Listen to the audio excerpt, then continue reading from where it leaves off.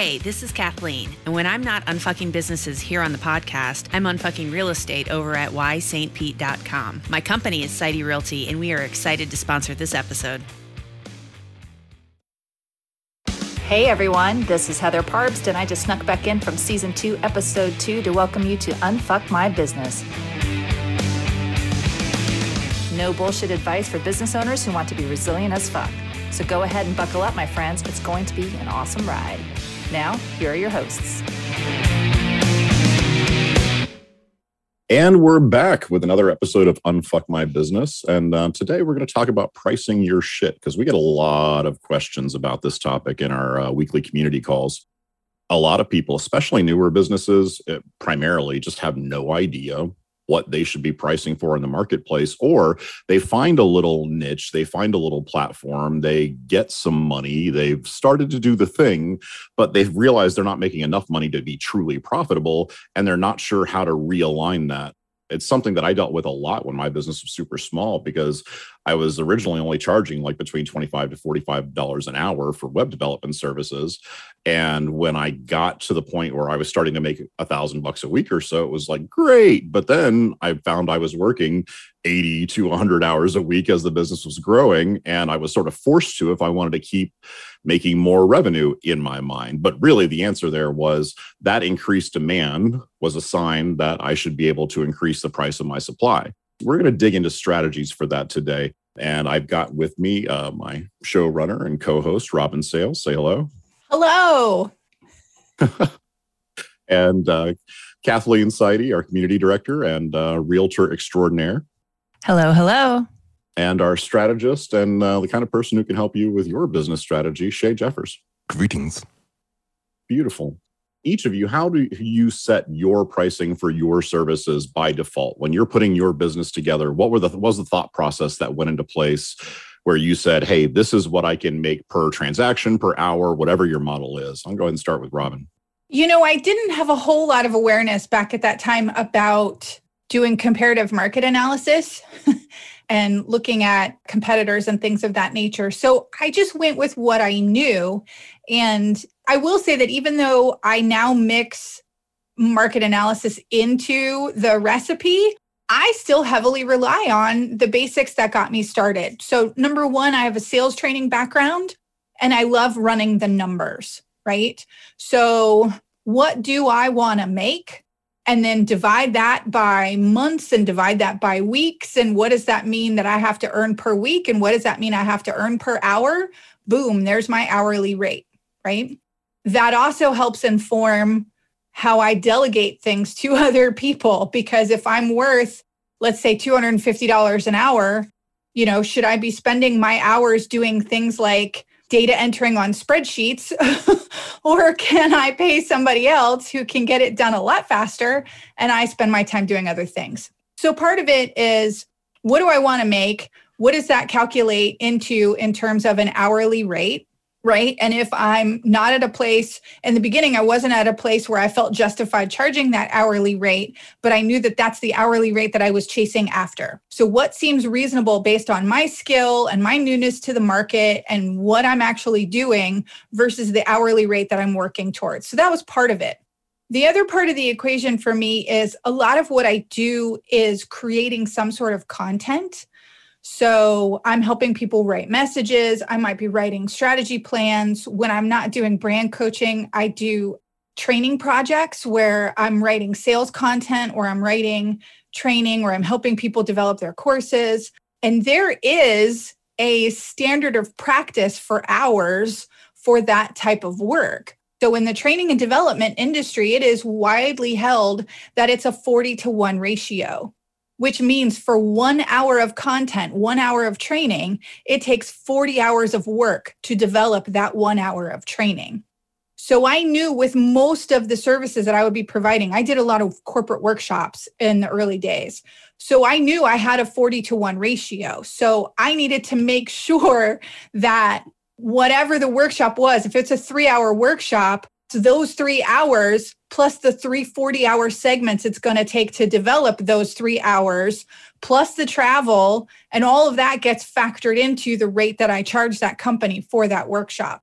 I make sure people understand that it's not just the hour of my time that I'm in front of your people. It's all the hours before and it's all the hours after that go into that rate. So having that ratio, that 40-to-1 ratio that I was able to bring with me from my corporate days really helped a lot in making sure I still undercharged myself in the beginning, but that helped to make sure that I didn't undercharge myself too much.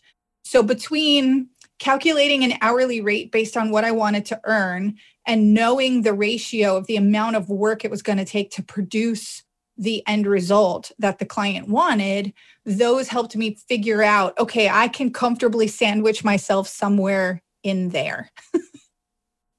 One of the things I was just consulting with somebody recently who is brand new in the space, starting up a business. And I talked about the fact that a lot of times she was like, oh, the money I make on each of these transactions is really great. I'm like, well, how much time does it take for you to complete each of those transactions? She had no idea. And she's like, well, I think normally it's pretty quick, maybe an hour or two. But she was doing event booking and she supported last minute event booking, like entertainment services.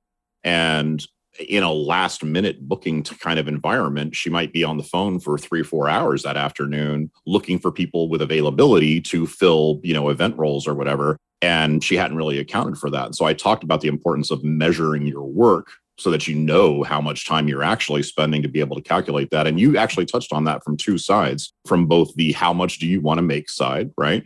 And from the how much other work is going into completing whatever this particular transaction is. And that's an important thing to understand fully around.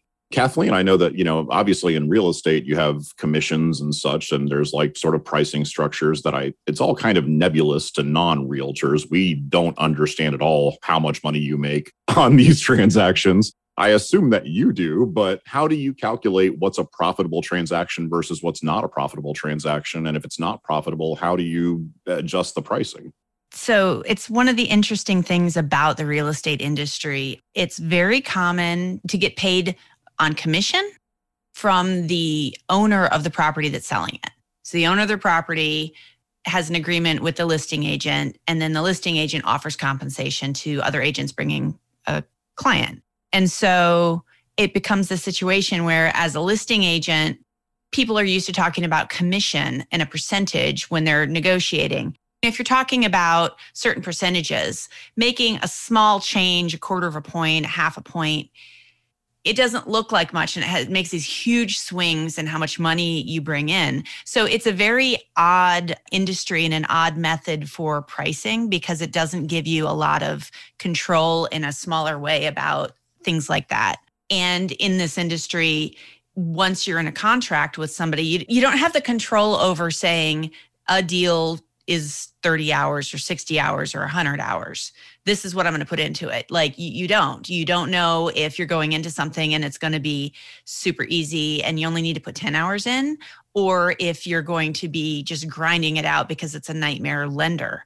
So the way that the pricing works and the income works for the business is you have to be able to average those out. And there's going to be some deals that are easy and there's going to be some deals that you are losing on your time, your time value for. But that's kind of the way that the industry is. The other flip side of it is we're also pricing the properties that we're selling. So there's a lot of strategy. And I think people put a lot more strategy into that pricing process for listings than they ever do into the pricing process for their own services and for real estate services. I've tried to try out a few different pricing models. People get confused and uneasy when you're trying to shake up the status quo, especially in something that's higher dollar like that. And so they'll tend to lean away from it and go to something that they know. So having gone through some of that, I just went back to, okay, well, this is the kind of conversation everyone's having, and I'm going to stick along those lines.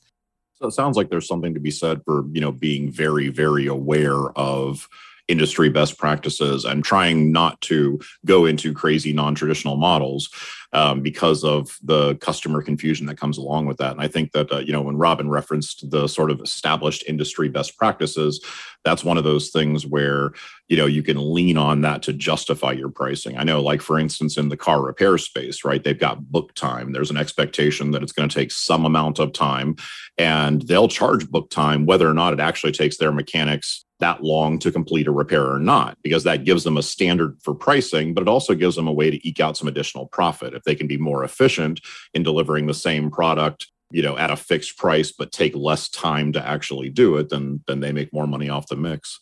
Shay, what I find really interesting about your business is that I dabble in a lot of things, but they're all generally in the same arena. You touch a lot of different things. You have a lot of different kinds of businesses, so to speak, between your core strategy and consulting business and music production and, some of these other like networking, some of the other things that you do. How do you approach setting up pricing when you're opening up a new product line or revenue line? I like to start first. Is it a commodity type item, or is it a custom, unique item or service that you're providing? That really can change how you price things dramatically.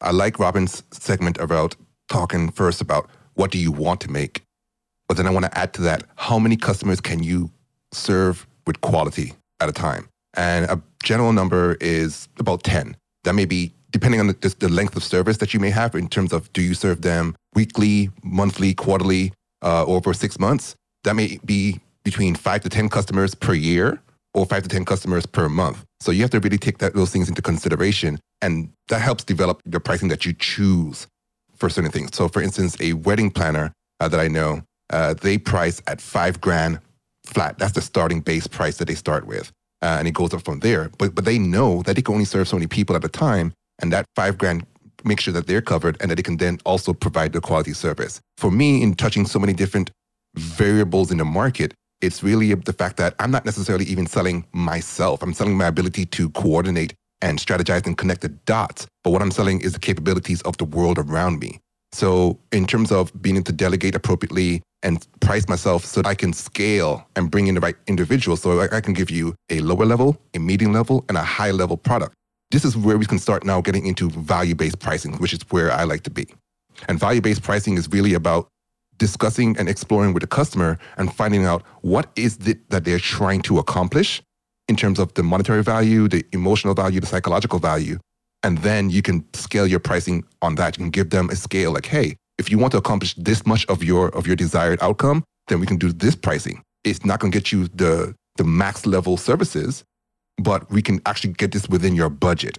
You have to discuss budget with your customers at first, upfront, early, so that you can then scale appropriately in my world when it comes down to strategy and dealing with so many different variables.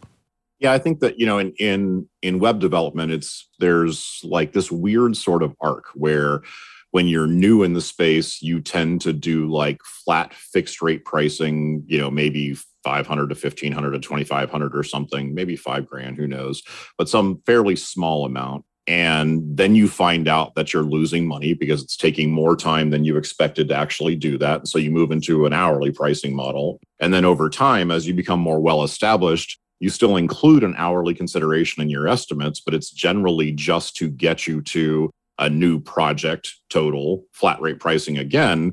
But now you've learned enough along the way that your project pricing is appropriate to the amount of work that you're actually doing. And I think like a lot of times when newer businesses are struggling with that, they don't understand how much experience plays into knowing that market and knowing what you can price for that work and all the rest of that. And you really touched on that important point of value-based pricing, Robin. I want to hop on the idea of budget here for a second. When Shay said that, like my whole body was like, oh, I wish my biggest pet peeve in the world of sales. And let me preface this by saying, I love sales. My favorite projects are to write sales training and develop sales processes for people, right? I love sales. But my biggest pet peeve in the world of sales is that we still, more times than not, feel like we have to tiptoe around the idea of budget and what people can and can't afford. And that also impacts how we price ourselves. I know we've all had the conversation where we've all had a client where we've had to tell that client, like, it's okay if you can't afford your own services, right? That doesn't mean that other people can't afford your services at the price that you are currently valued at, right? But I hate all of the bullshit posturing and negotiation, especially when you get to a certain level of sales. And so personally for me, and anyone out there who's listening to this, who's ever done any project work with me or for me can attest to this. I hate having those conversations. I blow right past them. What is your rate? You tell me what it costs and I'll tell you how much I can afford, right? It costs what it costs. My budget is what my budget is. And so when I was on the other side of like corporate negotiations, when we're trying to bring in somebody and like, you can tell that outside person, all they want to know is what's the number? What's the number that we have to hit for you to hire us? And I wish we could just say, here's the number, man. Like, just come in, tell me what you can give me at this number, because this is what I know I can pass through legal and through accounting and is, fits within my budget, right? So I think if all of us could kind of let go of that, like your budget is what your budget is. And there is a degree of like, you get what you pay for. A $500 website is going to look like a $500 website. But if that's all you can afford right now, make the most of that $500 website and then structure in a profit plan in your pricing to be able to afford the $5,000 website next time, right? Just tell people this is what I can afford, because it's going to save you and them a whole bunch of heartache in the long run. That's just such a huge pet peeve for me. I know a lot of people really hate, and I was one of them for a long time, being asked to ballpark cost. But that's what the client's asking when they're asking for that. They're saying, are you even in my range of affordability? And when I was younger and more inexperienced, I would be like, listen, I really need to get into discovery with you to have some sense of what this is going to cost. But the benefit of having the experience of working with these kinds of things is that I can be like, hey, obviously we need to do full discovery to get a real accurate project timeline, but I think this project's going to be somewhere in the 25 to 35,000 range. That gives them a general wide enough number for them to know, are you even in range for me as a vendor? And still gives you plenty of room to move, to adjust your pricing according to the actual amount of work that's being done. And the thing is, if you can get past the ballpark stage with them, that budget is not always that budget. Now that budget becomes, okay, we know that 35K is approved and I have a number of required things that I need out of this transaction, but there are some optional things in this transaction that I may go back to my board and beg for more money for if I think they're really, really critical. But if you can get past that ballpark stage, now you're actually in a place where you can have some of those deeper conversations and where maybe the budget is flexible, or maybe you get a phase 2 out of the deal. So there's an expectation of additional work coming on behind that. Kathleen, I think you had a point there. Yeah, it's kind of drifting from the service-based conversation into more product widget, that kind of a conversation with pricing. I don't know how many people are aware of this, but I have a background in fine art. I went to college for sculpture. I have a fine arts bachelor's degree. And I am familiar in that space, not just with fine art, but also I've done a lot of renovations and construction work, and usually for myself, but I've gotten involved in projects where I'm getting paid by other people to do finished carpentry and tiling and all kinds of stuff over the years. So the conversation around pricing for all of that stuff is very different, right? And a lot of times when you're at sort of the craft creating an item level, you start looking at what are my costs. Maybe you're considering the value of your time. Maybe you're not when you're early on pricing in that kind of an area. So a lot of people are looking, going, oh, look, it cost me $5 of materials to make this thing. I'll sell it for 10. Instead of like, but I put 3 hours of work into it and my hours are worth this much money or whatever. As you grow in those spaces, you start seeing that transition and looking at it, not just at what's my cost and not just at what kind of little bit of profit. And then eventually it's not even just how much are my hours worth, but as you transcend through that spectrum to get to the point where you're talking about artisans and artists and creatives like that, it then becomes what are people willing to pay for it and what will the market bear, which is a very different way of looking at your pricing based on, your own expertise, based on your own skill set, your own notoriety, your fame, all of those things. People will pay for fine art that has nothing to do with the cost or the hours that you put in, right? So kind of knowing where you are along that scale and understanding how to start picking information about where to price shifts over time. Well, it's funny because, we did our episode on knowing your numbers in season 1. And one of the things that we talked about was COGS, right? Cost of goods sold. And generally, those are raw production costs, but they are raw production costs. They certainly don't take into account all of the marketing or administration time or these other sort of hidden costs that you don't normally factor in when you're doing some raw numbers on, what does it take? And that math gets a little bit more complicated. And then as you grow, as you're referring to, you also have something that is the brand premium. And maybe that's from experience. Maybe, if you're a 20-year developer versus a 2-year developer, there's a brand premium for that, for the experience. If you're an Apple versus a TRS 80, there's hardware brand premium for that. There are a number of other premiums that can potentially become multipliers or add-ons to the total cost that help drive that up. But one of the things that you sort of touched on there, which is something that I'm always preaching, is constantly test the marketplace, constantly test to see what your price is. I know in our meeting last week, I think we just had one of our community members say that they were able to increase their pricing by 50%. I think they said it was from like 80 to 120 or something along that line. And they'd done nothing other than just quote it 50% higher than the last deal. Testing the market constantly is the way to go. If you feel like you're overloaded and overwhelmed and you've got too much work, you're not charging enough. I mean, that's the simple solution there. If there's enough of a demand, then you need to reprice the supply. And that's scary for people, and I heard in my own business growth that, some of my dearest long-term customers who we'd been partnered with for a while tell me after an announcement when I was raising my price again that I was pricing them out of the market. And I was like, I'm sorry, maybe y'all should raise your prices to account for my increase in prices. You have to be, if you're trying to, especially if you're in a growth period of your business, you should be constantly testing that market to see what the support is. And my general formula for that is about 1 of every 3 pitches, I'll try and go a little higher, and just to see what happens.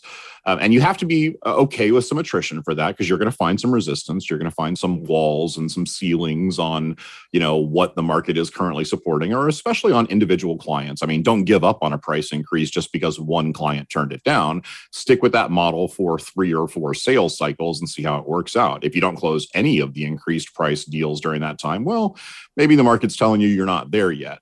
But you should absolutely keep testing it along the way. Robin. In addition to listening to the market, listen to your customers. So I have personal experience in this, but I've also been through this with some clients and some mentees that I've helped as well. Like sometimes they will tell you directly. After 2 clients said to me, wow, I would have paid a lot more for this. Ding, ding, ding. I'm not charging enough. Right? Oh, you would pay more for this? Great. It's going to cost you more next time, So number 1, but also clients will tell you that you should be charging more without telling you that you should be charging more. They will say things like, wow, this is so much more than I was expecting. Wow, you've really over delivered. Wow, any feedback that tells you that, I mean, obviously, if you're built like me, you always want to over deliver a little bit. But if the clients are telling you that what they were expecting and what they actually felt like they received is way out of pocket, then you need to push your prices up higher, right? And capture that feedback from your clients so the next people understand the value that they're actually going to get from your product or from your services. So sometimes your clients will literally tell you that you should charge more. And sometimes they will give you feedback that is an indicator that you are not charging enough.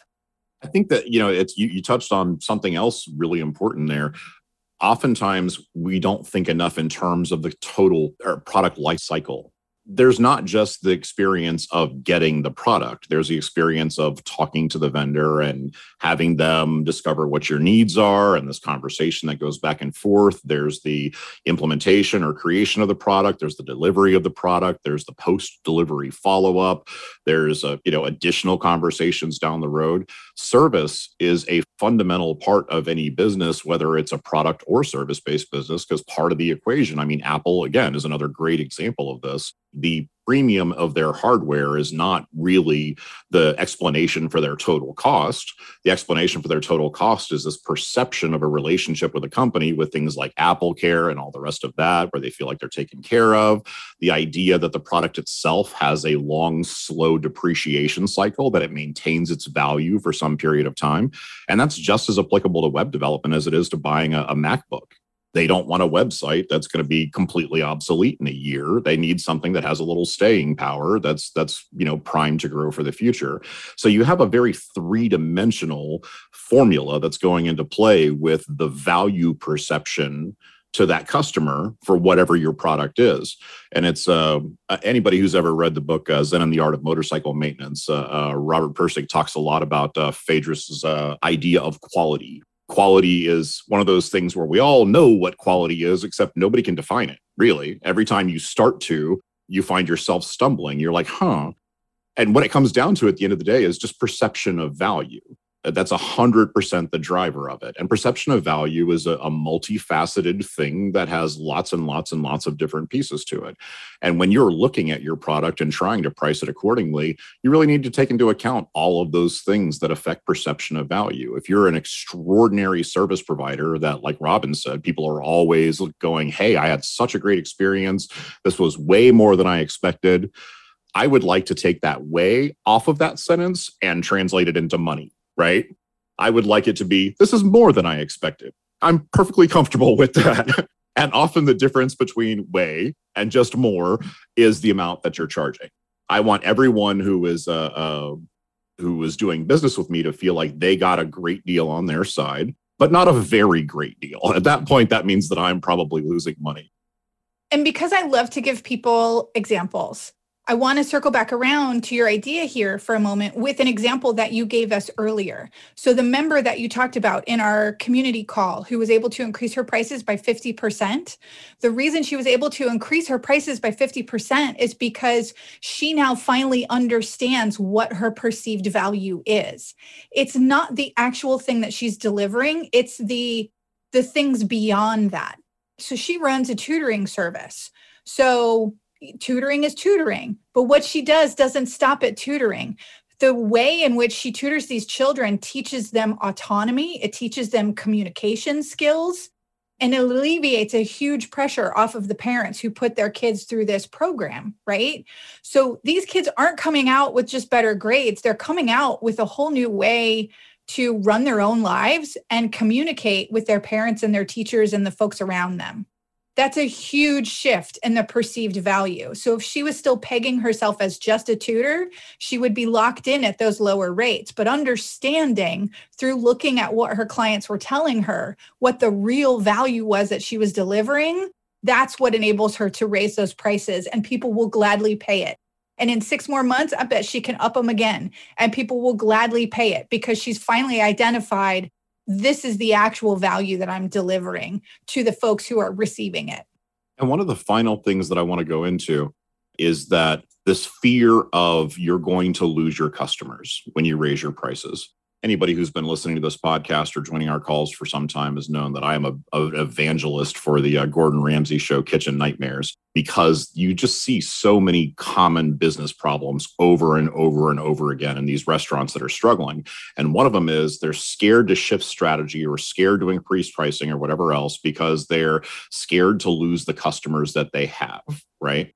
But the thing is, if your product has reached a place where it's appropriate to raise the prices, yeah, you may lose some of the existing customers that you have, but you're going to start getting into the newer customers that you want who are already willing to pay those prices. I mean, I know for me, it's kind of an inside joke that, in the last 4 or 5 years, I've started getting personal massages and getting manicures and pedicures after being just like a wildly unpersonally maintained person for the vast majority of my life.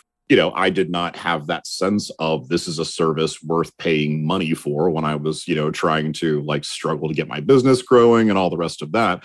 But then, now that I have a little more financial flexibility, I'm like, I like getting my nails done. I really love a great massage, and the idea of paying $175 for an hour and a half of a great massage back when I was struggling was an impossible idea. But now I'm like, oh God, I can't wait to spend that $175 for that great massage because I have a properly aligned value to cost formula associated with that. And it's within my budget. See how we tied all that back together? So yes, you may lose some customers along the way, but they're the customers that you graduate from. Not that there's anything wrong with them, not that they weren't good people or anything else, but you've just moved on. You've gone to a new level. And I've had to have some sad conversations sometimes with customers that I'd supported for years who are like, but Chris, what are we going to do? And I've offered them other vendors who were appropriate for their level of business. I try to make sure that those exits are as graceful as possible, but you have to be able to let go of some of that as you move on from level to level to level, Shay? On that part about losing customers, some people worry about losing referrals as well. That is a big thing where you start to get bad referrals. That can really be a product of your pricing being incorrect because somebody believes that you're too much of a good deal. And then when they refer you to the next customer, that next customer expects an even better deal or that same deal. So you got to be really careful about that pricing steep slope that you can crawl onto and then just slide down like an antlion. It becomes a really terrible situation. So that's another little tidbit I wanted to toss in there. No question about it. Well, we're coming to the end of our segment here. Does anybody have any final thoughts or advice that they'd like to put in from a pricing perspective for those who are struggling with it? Yeah, I want you to keep in mind right time, right place, right audience. If you're having trouble getting people to pay what you think you are worth, one of those three things is probably off. You're pitching it to them at the wrong time, you're pitching it to them at the wrong place, or you're in front of the wrong audience. So right time, right place, right audience. And if you're starting to attract, like Shay said, you do one deal and then they start referring people to you that are at that deal level and suddenly your pricing scale is sliding down. Wrong audience, man. You need to put yourself back in front of the right audience. Or this is the right audience, but nobody's buying. I've found myself in front of the right audience at the wrong time, right? I really fit for people who are at a specific part in their business life cycle. So if I'm in groups and on stages that are in front of people who are at that wrong stage of their business cycle, we're not helping each other here, right? So I always like to remind people, right time, right place, right audience. And if your pricing isn't sticking or if you're not attracting what you're trying to attract, one of those three things is probably off. Beautiful. Kathleen? I think it's really important to understand what is going on in your industry. So you want to look at the high end and bracket yourself. What are they offering? How do you compare? The low end, what are they offering? How do you compare?